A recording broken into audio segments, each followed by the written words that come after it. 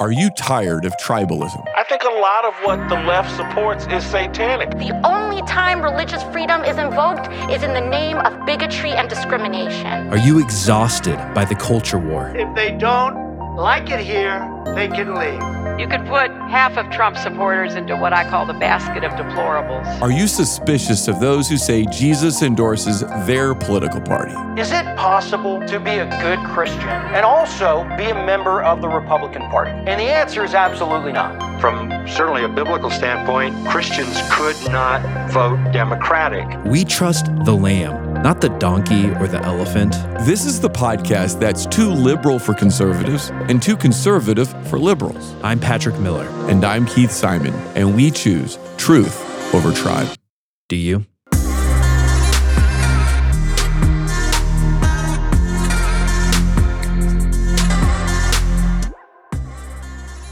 So it's Friday, and I realize that we don't usually release podcasts on Friday. We're usually a once a week kind of team here, but we decided this might be an opportunity to do a little extra shorter bonus episode, just the two of us, talking about a new book that just came out. It's Prince Harry's autobiography, Spare. So maybe we should just explain up front why we're talking about this. Or maybe we should just start with why we're not talking about it. We're not talking about it because we're really into the royal family. No. At all. I mean, we're Americans. We fought a war, so we wouldn't have to worry about the royals, right?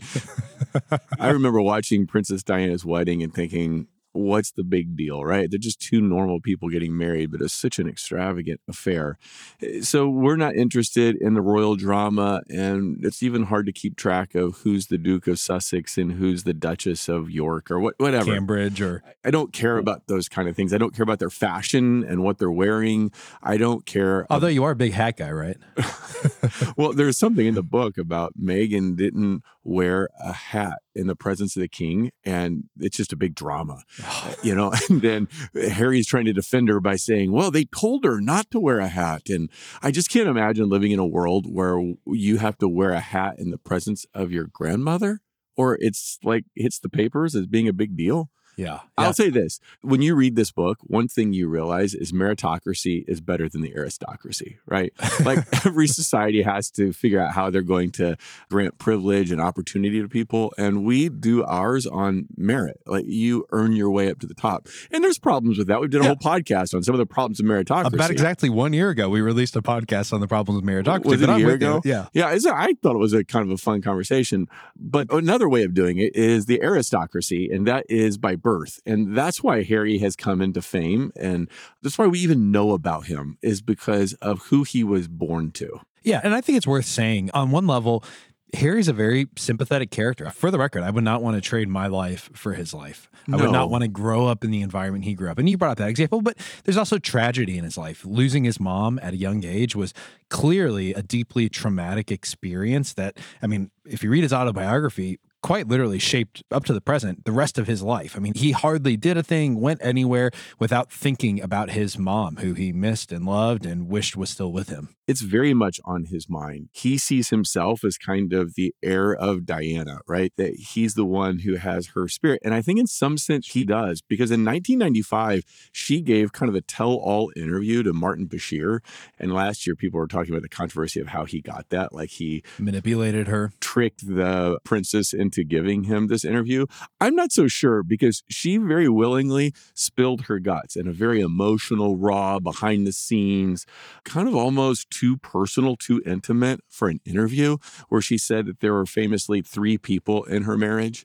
And she was talking about Camilla Parker Bowles, who Prince Charles, her husband, was having an affair with. So in some sense, Prince Harry is very much like his mom, because this book is, I would call it emotional pornography. Do you think that's too much? I mean, he's laying it all out. He doesn't spare any details. Yeah, I mean, I think I would agree. I would never write a book like this, even if I had half a life like him, simply because I would not want to bear myself the way that he has. Now, there's a purpose behind what he's doing, and we're going to get into that. But I just want to say, I feel a level of sympathy for him. Spending your entire life being chased by paparazzi, having your mom die because in part she was chased by paparazzi, not being able to have relationships with women that you loved because of the paparazzi. That sounds like a miserable, awful, awful way to live. And so I do feel sympathy for him. But this is also very much so the way that Harry presents himself, and it's very much so in the spirit of his mom. Harry is the victim of a system that wants to churn him, chew him up, and spit him out, and has no actual concern or care for him. And so when you read this, it's very clear that we're supposed to feel bad for him. Now, this is where I have to come into play, and people are going to dislike me for saying this. Take away all of the self-victimizing that's in the book. Here's how Harry comes across to me. He is a party boy, a playboy who dabbled with drugs, had a serious problem with alcohol, made a lot of extraordinarily stupid decisions, which if I made those, by the way, even as a non-famous person, they would have wrecked my life. It just seems like he has a knack for finding the dumbest thing to do and then doing it and then blaming someone else for it, you know? And I know people are going to get upset and think I'm not being very sympathetic. It's just a fact. I mean, he did it time and time again. And add to that he comes from extreme affluence. So he's got lots of interesting stories because the dude has so much money. He can go to the North Pole. He can go to the South Pole. He can go to every continent. He can go on African safaris. I mean, I'm looking at this. I'm like, oh my gosh. I mean, this guy's lived what a lot of people would kill to live, which is having every possible opportunity on the table, every order of extravagance available to him. He had it all. And yet it came at a personal cost of his privacy. And even why the book has its title, The Spare, if you don't know, it's because it's kind of a running joke. It's almost like it comes across like an inside joke throughout history in the monarchy that there's the heir, the person who's going to inherit the throne, and then there's the spare. And the spare is there in case something happens to the heir. Maybe the heir needs a kidney or a blood transfusion, or maybe tragically the heir dies and the spare can step in. So Harry grew up with that nickname, that label. And he said that people always kind of said it in jest. It's kind of a running joke. But to have your mom, your dad, the people that you love and around call you the spare, it's really mean. It's super weird. That's not a healthy family dynamic, to say the least. If I had to trade lives, I wouldn't do it. Not the least because he is most certainly from an extraordinarily dysfunctional family. I mean, just pause and take the royalty out of it. If your mom and your dad had their marriage break apart because of an affair that was in any way public, that multiple would be miserable. affairs, because Diana had her own affair too, right? I mean, she comes out squeaky clean in this, and I'm sitting there thinking, again, I'm not a royal scholar, but even as a non-royal scholar, you know, she was not a perfect person by any stretch of the imagination, but that would mess you up. That would mess you up. And if you had a lot of the experiences he had, it would cause you a lot of pain if you grew up in a family like that. I feel sympathy for him. And like you said, Diana had her faults also, although you don't find them mentioned in this book. And the same could be said of his marriage to Meghan Markle, that she comes across in this much like Diana. She's the perfect figure. And in some sense, I think Harry is on this quest to find his mom again. I mean, at one point in the book, Meg says to him, "You're not the spare to me." And that's kind of what he needs to hear, is that he needs somebody to validate him that he isn't defined by the royal family that he grew up in. And one of the things that I found interesting is that he has this relationship with Meghan Markle, and he acts like it's all so pure. It just happened organically. She had no idea who he was. Right. He says on more than one occasion that she never Googled him. So she really didn't know anything about him. And I'm like, what? You think Meghan Markle was going out on dates with you and then went to Africa? Like early in their relationship, they go to Africa? Basically the first thing they did together. And she has no idea who you are? Well, first of all, they just would be smart. No person should be going on an African safari with somebody they don't know. Second, well, of course she Googled you, bro. Yeah. But he needs her to have not done that. He needs her to not care about all the royalty. Yeah. So, okay, let's pause. This is not going to be some sort of Jungian, Freudian analysis of Harry because we don't know the guy, right? In fact, no one who read his book knows him. He didn't write it. It was ghostwritten. So that's fact number one. Do you think it was well written or not? Because I thought it was very well written. Because I've heard people criticize it and I don't get it. Oh, it's spectacularly well written. I think the person who ghostwrote this also ghostwrote Open by Andre Agassi, which I think was really good, and something else that I can't think of right now. Harry is, I don't know if proud's the right word. He was made fun of for not being very intelligent. It's one of these acts of unkindness that I think was probably unfair. But on the flip side, he himself says, look, I'm not college material, and that's fine. You don't need to be college material. He himself says, I hardly read any books. I've hardly read a book in my life. And yet, as an English major, I couldn't help but notice this book was laced from top to bottom with references to romantic poets, the British classics. I mean, even the Bible, over and over and over again, there's all of these allusions to classic poems, if you know what you're looking for, which this just shows he didn't write the book. Now, that doesn't mean it's not his story, but this is not his voice. Well, he read the book on Audible, which I kind of appreciated, but what you found him doing is, I would say, kind of slightly stumbling over some of those. And then he would throw in a quick line, of course, written by the ghostwriter, something like, whoever that is, Wordsworth, or if anyone cares about that. No, it was Faulkner. He said, who the bleep was Faulkner. I thought, man, a royal education is not a very good education. I guess that's an American author. So we'll give him a second. So here's the deal. I fear we have already fallen into the trap of coming across like we're giving him an analysis or making fun of him. That's really not the goal. The reason why we're talking about this is very simple. This book, on its opening day, first day out, sold 1.43 million copies. Is that better than Truth Over Tribe did? Or no? just curious. Oh, man, let's not even talk about that. Okay. No, it beat the previous record holder, which was Barack Obama in 2020, his memoir, A Promised Land, which sold 887,000 copies. So it almost, didn't quite, but it almost doubled the amount of copies sold on the first day. And it is on trajectory at the moment to be the best-selling nonfiction book of all time. And so what does that tell us? That people are interested in the royals more than you and I are, that people like gossip, that Harry is a hero to some people? I'm not exactly sure what it tells us that this book doubled or almost doubled Barack Obama's. Yes, there's interest in the royals, but this isn't the first kind of book. I mean, that's come out along these lines and they haven't sold that well. Here's what I think has happened. Despite his statements about how much he hates fame, how much he hates the paparazzi, how much he doesn't want to be in the public eye, over the last few years, he has made a lot of decisions, which are worth a lot of money, to put his family into the public eye.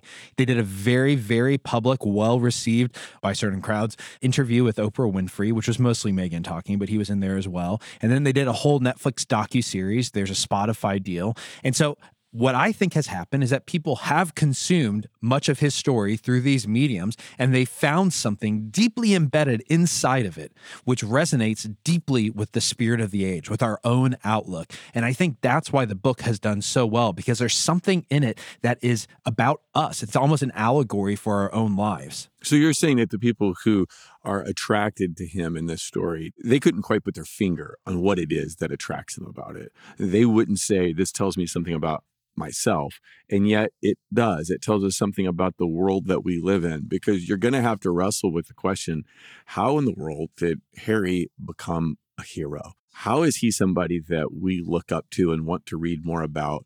Why is he being championed? Because as you think about his story, he seems like an unlikely hero. He does.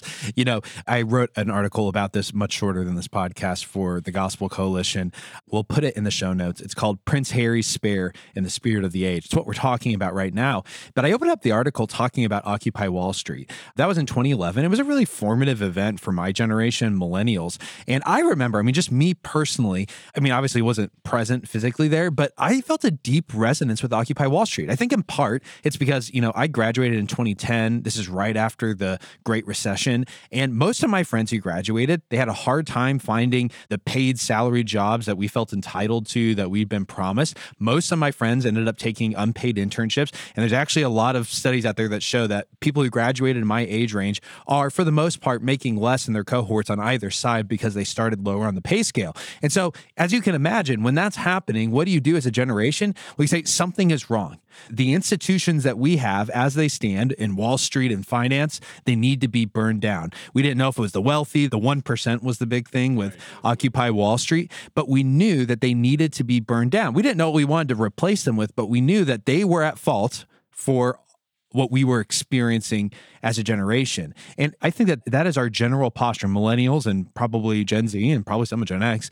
That's our general posture towards institutions. The scorched earth policy, right? Because we think that the best kind of life is an atomized life where we're free from the constrictions of these institutions that take from us, that try to shape us, that try to make us into something that we don't want to be.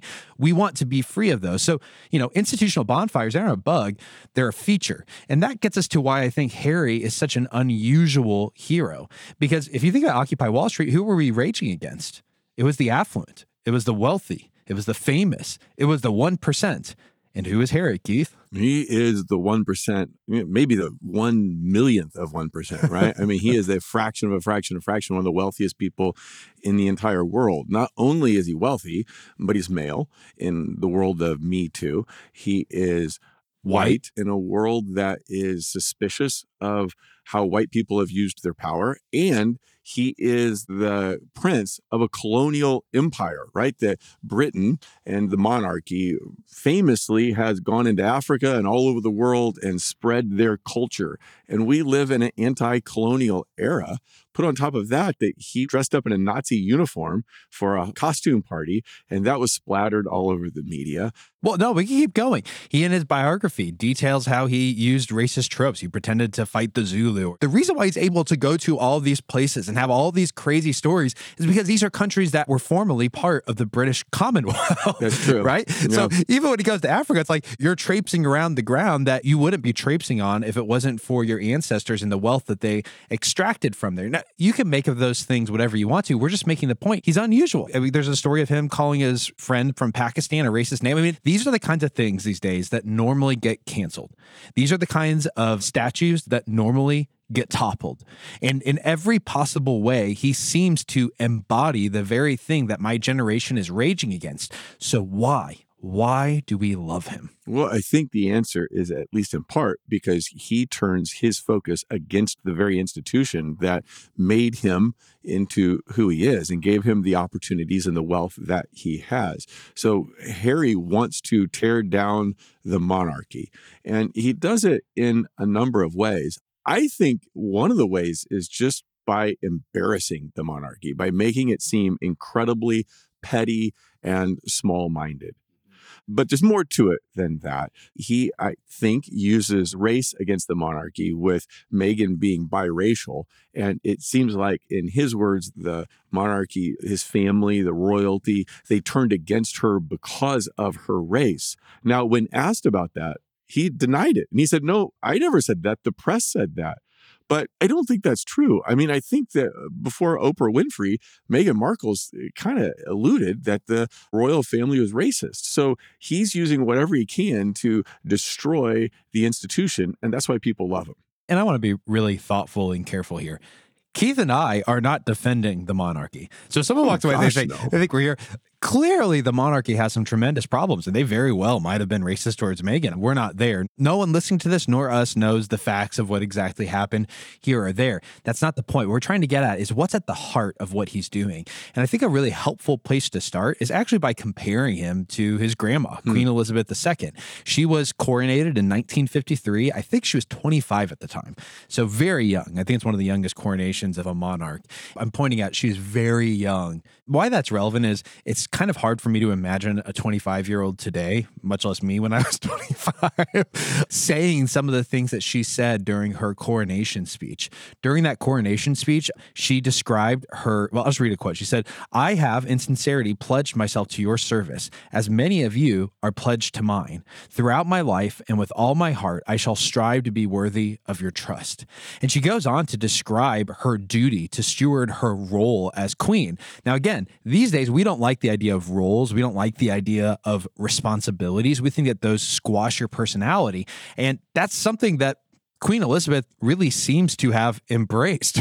That, yes, being queen means I have to squash my self-expression, squash my personality in some fashion. She described how, as a queen, she would draw upon, this is a quote, "the splendid traditions and annals of more than 1,000 years, including her faith, British, quote, social and political thought, and free speech and respect of minorities, and the inspiration of broad tolerance in thought and expression." So what she's saying there is, we have this rich tradition as a culture, and it's not a statue to be toppled. It's a trellis upon which our culture can grow and flourish. It's the trellis upon which, if you, as my subject, will step into your role as my subject, and if I, as queen, will step into my role as queen, we'll have a ordered society where all will work for all's best, where welfare will happen. And so this is describing how she thought. Yeah, she saw the institution as something to be served, and that she should dedicate herself to that, even if that meant denying herself. And on the other side, a more modern contemporary thing is that no, institutions are bad and we should burn them down. And people want to do that in all kinds of modern institutions, from government to the police to education to the church. And the attitude today is let's bring the matches because the institutions are what is squelching us and our freedom.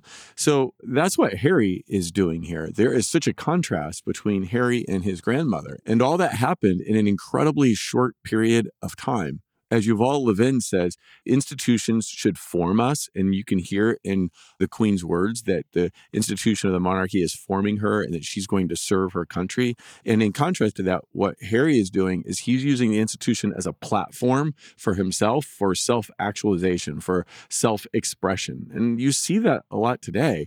You just think of Congress. Do people go to Congress to be shaped by it, to do the work of Congress, or do people use Congress as a platform for their own stuff? So you'll find somebody as different as Marjorie Taylor Greene and Alexandria Ocasio-Cortez, two people who are incredibly different politically, and yet they both are better at Instagram and social media than they are at actually writing policy. Yeah. Right? Because they're using the institution as a platform for their own kind of publicity instead of going to Congress and doing the work. So that's the spirit of the age. Tear down the institution and only use the institution to the extent that it can promote your personal agenda. Oh, man, that's a really good way of framing it, Keith. Do we see tradition as a launching ground or as a statue to be toppled?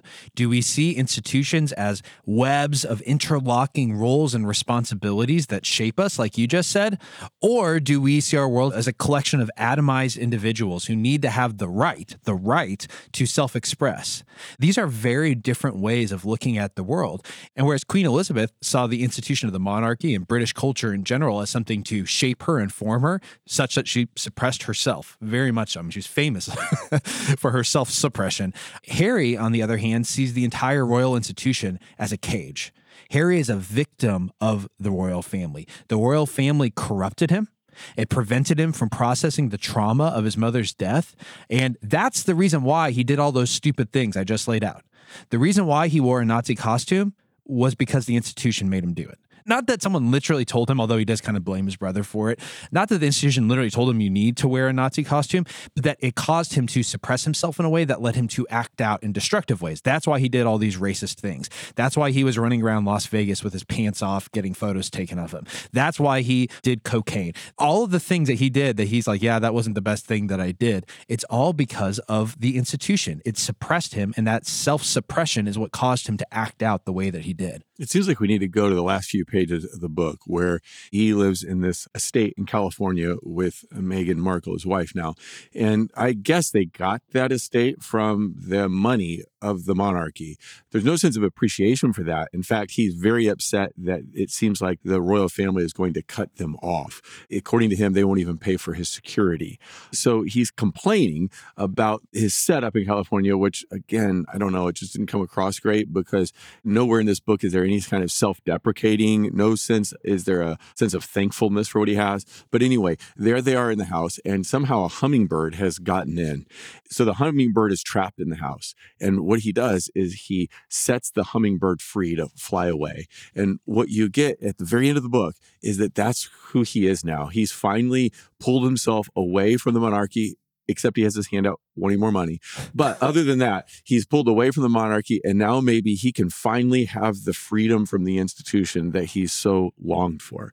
And that's kind of a picture about how we see ourselves, right? That we don't want to be constrained by circumstances. We don't want to be constrained by social conventions. We don't even want to be constrained by our own bodies. We want the freedom to let the true us out into the world. And I think that's what's pictured in the hummingbird.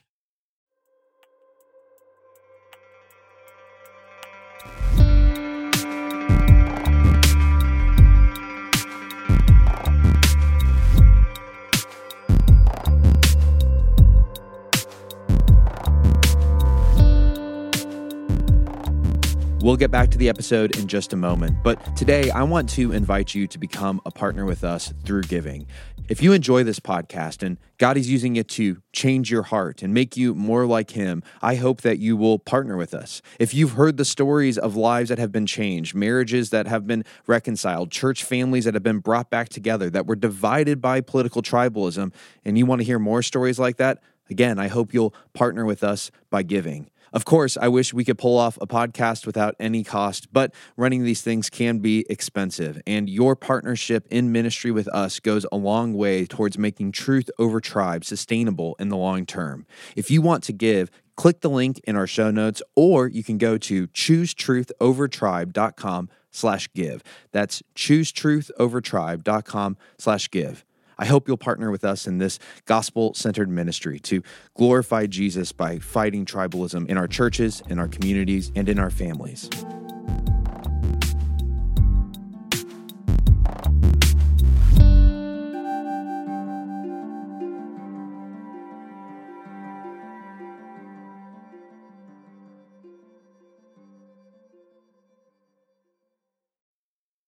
I totally agree. And it's really fascinating. There's a passage where he's talking about his brother's wedding, William. Why I find it fascinating is because he's so positive about his own marriage. But in it, he's talking about how he's losing his brother to Cade and things would never be the same. And he gets in this thing about how essentially it's not just the monarchy, it's all social roles, all social responsibilities are destructive to the self. And so he's describing how he knows his brother's going to change after marriage and he won't be the same. And he ends up describing human life. He describes it as a death loop. You just keep dying and dying, but it's not like the good Christian dying to yourself thing. It's a very negative thing. He says, quote, each new identity assumes the throne of self, but takes us further from our original self, perhaps the core self, the child. And he goes on to describe it as taking like an ingot of gold. And every time you take on a new role or responsibility in society or in relationships, he describes it as shaving away another piece of gold until nothing is left. So taking on social roles, entering into institutions, taking on responsibilities for Harry is the fundamental way to destroy yourself. And I think this explains why throughout the book, he calls virtually every institution he encounters toxic. That's a word from him. I'm not just making it up. It doesn't matter whether it's the military, which he's actually pretty positive about until towards the end of the book, but definitely the royal family, definitely the press, definitely the court, all this, they're all toxic. And he explains in his mind why he's been rejected by everyone. He said, there was a script and I had the audacity not to be following it. Isn't that the modern kind of what we all aim for? Is there's a script for us out there that somebody's trying to make us fit into, and it's so confining. We're going to write our own script. Well, you're making me think. The last part of the book, I think, is taken from the poem Invictus, which he clearly likes. He named his military games after Invictus. I think he's actually read this poem. Which is one of the cool things he did, right? It's one of the best things he does. I loved it. Who were injured in battle and war and service to their country. He creates this whole kind of Olympic games called the Invictus Games, right? It's a great thing. Oh, actually, yeah. Harry does some good things in there. Absolutely. We're going to paint a one-sided picture, but he names the last part of his book after a line from that poem. I think it's one of the last lines, but it's the captain of my soul. And it's a poem that's very famously about this idea of don't let society be the wind in your sails. Don't let it determine your future. No, you need to be captain of your own soul. And it's what you're saying right now. We want to be captains of our soul. And according to Harry, the only way we can do this is by freeing our inner wild. It's by burning down the cage that's holding us. Who does that sound like?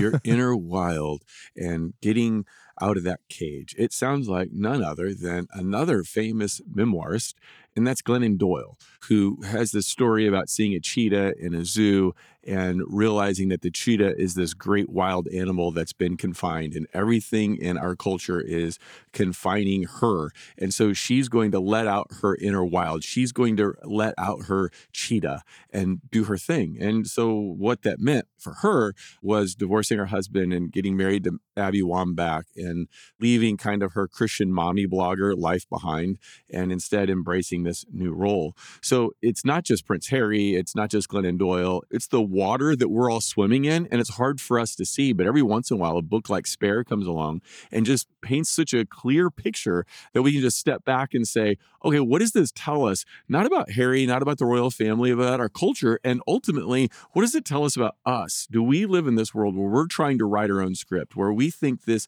inner cheetah, inner wild needs to come out? Or are we willing to take on, like Queen Elizabeth, not that she's our hero, but that mindset of, I am serving something else. I'm okay being the spare in my life, right? Because I'm okay not being the center of my family. I'm okay not being the center of my church. I'm okay living within the confines that God has given me. He's given me a gender. He's given me certain talents and abilities and put me in a certain location, and I can thrive here. Or do I need to kind of write my own script out there somewhere? Oh, man, I love the way you're framing this, Keith, that you're showing there's two different options. And there's one that's very much so the spirit of the age. I mean, Glennon Doyle's book, it not only topped out the New York Times bestseller chart, I think for like 6 or 7 months after it came out, it continually, repeatedly, and it came out in 2020, hits the top seller list to this day. And what'd she do? She tapped into the spirit of the age, the exact same spirit that I think Harry's tapping into. And just to make the point, I mean, I could read you quote after quote from her book that would sound exactly like Harry. For example, she turns Eve into a hero. She says, we should all take the fruit, don't let God hem you in, take the fruit, let out your inner wild. But I'll quote other people just to make the point that, hey, this isn't just her. How about this? How about a Supreme Court justice, Justice Kennedy? Wow. I'll read the quote in a second, but he thinks that we have a right to self-express and to self-actualize. This is the quote. He says, at the heart of liberty is the right to define one's own concept of existence, of meaning, of the universe, and of the mystery of life. This doesn't sound like a Supreme Court opinion, does it? It sounds like pop psychology almost, something like you would find in a self-help book or a self-help part of the bookstore. Let me give you another example. Stephen Colbert. He did a very, very famous, well-received speech at Wake Forest, a Wake Forest commencement speech. I think it was back in 2015, 2016, somewhere around there. And he's using his personal story to warn these students who are about to enter the quote-unquote real world about the risks that arise when you become comfortable with your cage. And this is what he says. He says, because I spent many years learning to do one thing really well. I got so comfortable in that place, that role, those responsibilities, that it came to define how I saw myself. He's talking about his time on Comedy Central, like with The Daily Show. This is right and Jon when he's Stewart switching over. Yeah. And all that, right? Yes. And so he's switching over now to, at this point, to be the CBS late night host. Yeah, exactly. And so what did he learn from his complacency? It's what we would expect, that everybody needs to leave their cage behind. So this is a quote. They need to leave their cage behind and, quote, find the courage to decide for yourself what is right and wrong. He tells them that after they graduate, the only grandeur that matters is yourself. He says this. He says, quote, so do yourself a favor, be an easy grader on yourself, score yourself on a curve, give yourself extra credit. So this is Stephen Colbert's advice. Leave your cage behind. Don't become complacent. Find the courage to define right and wrong for yourself and give yourself an easy time. So if we see this in Prince Harry and in Glennon Doyle and in the Supreme Court opinion and in Stephen Colbert, I think what we're saying here is that this is the spirit of our age. And if you don't see it in yourself, it's because you're not very self-aware. Because this is something that all of us, no exceptions, struggle with, that we have this idea that we should be able to promote ourselves, live for ourselves, do our thing. And what does that mean? Well, we are on this quest for happiness. And sometimes that quest for happiness causes us to go down a party atmosphere. Sometimes it's pursuing a job, it's moving away. But a lot of times it's also fighting against institutions. Christians are susceptible to this too. It's why you see Christians, I think, turning on the institution. I saw a pastor and a seminary professor, no need to mention the name, talking about the church, and he said, bring the matches.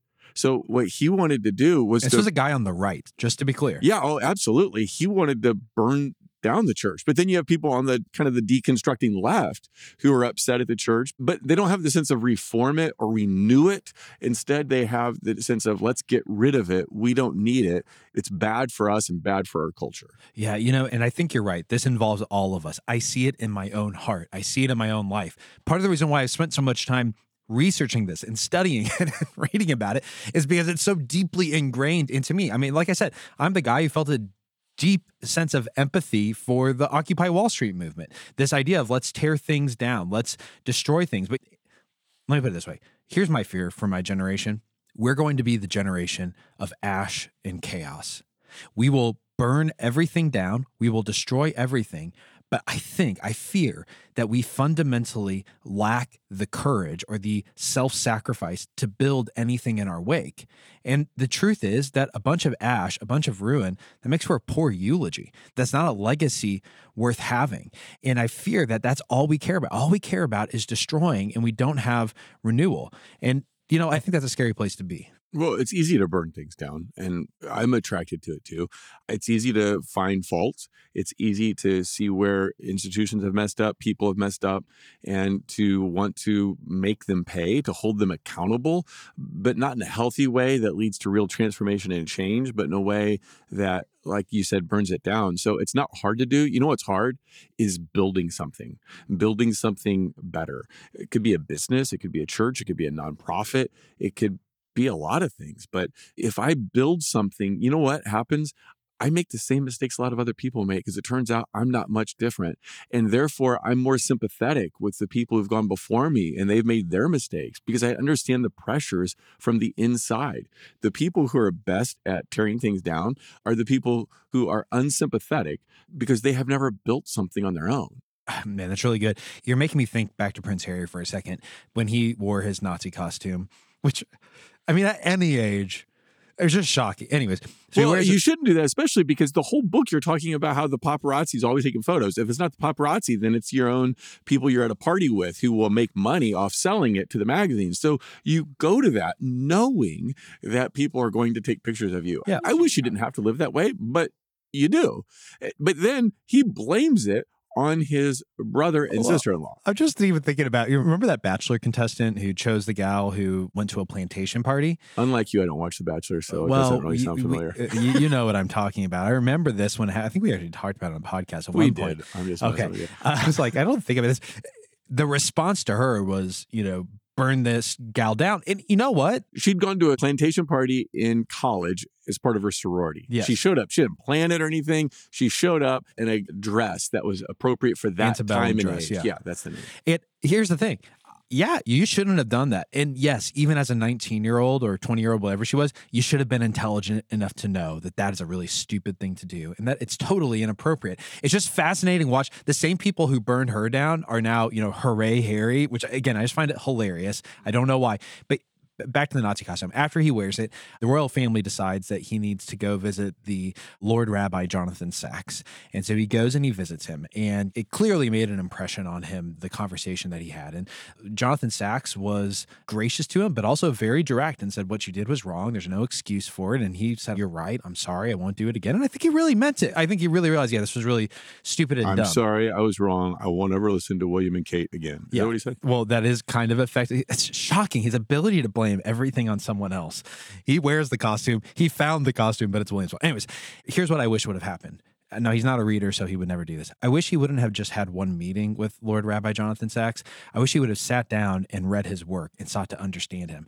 Because actually, Jonathan Sacks, who's now unfortunately passed away, he thinks very clearly on this topic. He talks about how in all societies there are two warring impulses, what he calls chaos and order. And he makes the point that if you have too much chaos, you end up with anarchy. And if you have too much order, you end up with totalitarianism. And when you look at my generation, perhaps we've rightly understood that too much order, it can lead to terrible things. It can lead to injustice. And that's my hope from a generation. I think we are burning down some things that actually need to be burned down. And Jonathan Sacks would say, yes, amen. But he would push back and say, but without order, without a social order, without people dying to themselves and taking on these different roles and responsibilities, whether that's being a wife or a husband, a mom or a dad, an employer, an employee, without embracing those roles and without embracing those responsibilities, we will lack order. And without order, human life can't flourish. Without order, human life is going to suffer. And we know this for a fact. There are countless studies that show that communities that have the highest rates of charitable giving in local institutions, those are also the communities where, guess what? People are most likely to rise out of poverty. They have the lowest rates of criminality, the lowest rates of depression and anxiety and drug abuse. It turns out when we take on roles and responsibilities and we see ourselves as a part of a network of people, that's really good for the human soul. And Jonathan Sacks understood that. Unfortunately, Prince Harry, I don't think ever read anything by him and never got the deeper insight from someone who left an impression on him. Okay, so I think bonus episode, we should wrap it up. Hopefully you've enjoyed our ranting about this book. Again, we're not royal scholars. We're just two guys who read a book and thought it had something to say. We should change the podcast to two guys who read a book. Had something to say about our cultural moment. Check out Patrick's article on the Gospel Coalition, link in the show notes. Go check it out. I just want to end by making a call to my fellow millennials. I love my generation. I'm not a millennial hater. I've never been that. Just know this. There is beauty. There's true beauty in playing a role without having to be the star. Be the spare. You can be the spare. Your life might be far better if you're the spare. There's goodness. There's real goodness in submitting to duty and submitting to a vision that's greater than yourself, especially if that's the kingdom of heaven coming on earth as it is in heaven. That's a vision worth giving your duty, your life, and your submission to. So yeah, let's tear down things that need to be teared down. But let's never forget that Rebel makes for a very poor legacy. We need to follow Jesus' example rather than Harry's. He knew that the temple had been torn down by Babylon, but he rebuilt it, not with actual stones, but with living stones. And we've been invited into that same journey. So let's be the rebuilders in our generation, not just the demolishers. Thanks for listening. If you found this podcast helpful, make sure to subscribe and leave a review. And make sure it's at least 5 stars. Stop. No, just be honest. Reviews help other people find us. Okay. At the very least, you can share today's episode. Maybe put it on your social, your favorite text chain. And if you didn't like this episode, awesome. Tell us why you disagree on Twitter @TruthOverTribe_. We might even share your thoughts in an upcoming newsletter.